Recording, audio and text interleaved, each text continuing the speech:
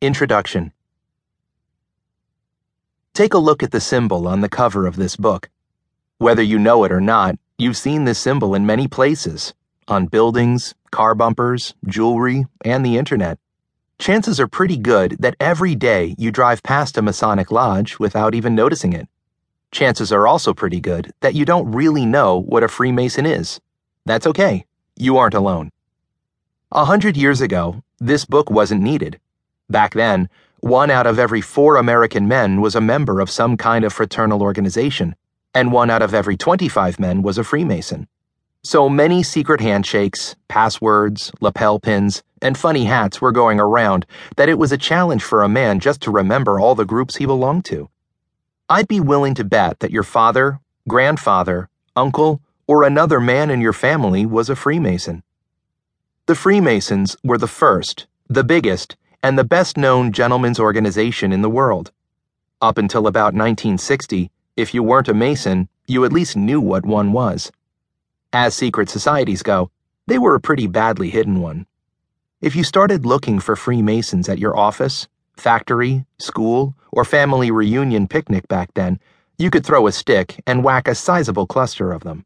Today, if you go looking for Freemasons in those same places, you'll more than likely be met with the sort of blank stares and lizard-like slow blinks usually reserved for conversations with a tax attorney. Literally hundreds of books that have been written by Freemasons for Freemasons have been moldy tomes or sensational speculation, filled with a miasma of mythological and metaphysical mumbo-jumbo and a minimum of facts.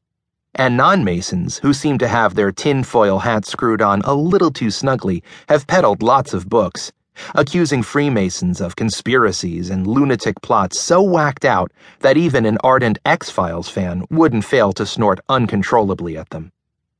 What's been missing all along is a basic book by someone armed with the facts, the history, the symbolism, and the, well, real secrets. This is your book, and I'm your guy. I am a Freemason myself, a past master of 2 Masonic lodges, and I'm here to help. Don't get me wrong.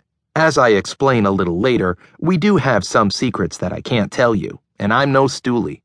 But the list of what I'm leaving out is a whole lot smaller than you're probably thinking.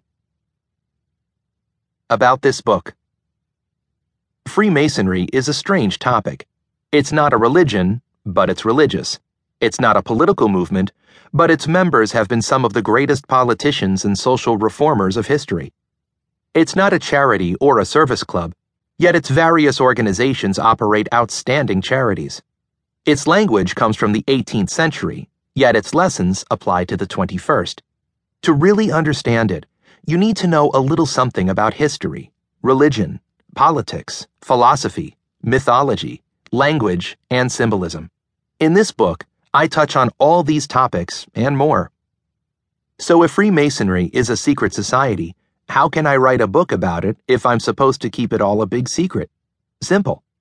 Most of the word on the street about Masonic secrecy is a big misconception, and I can tell you the history and most of the basics of modern Masonry.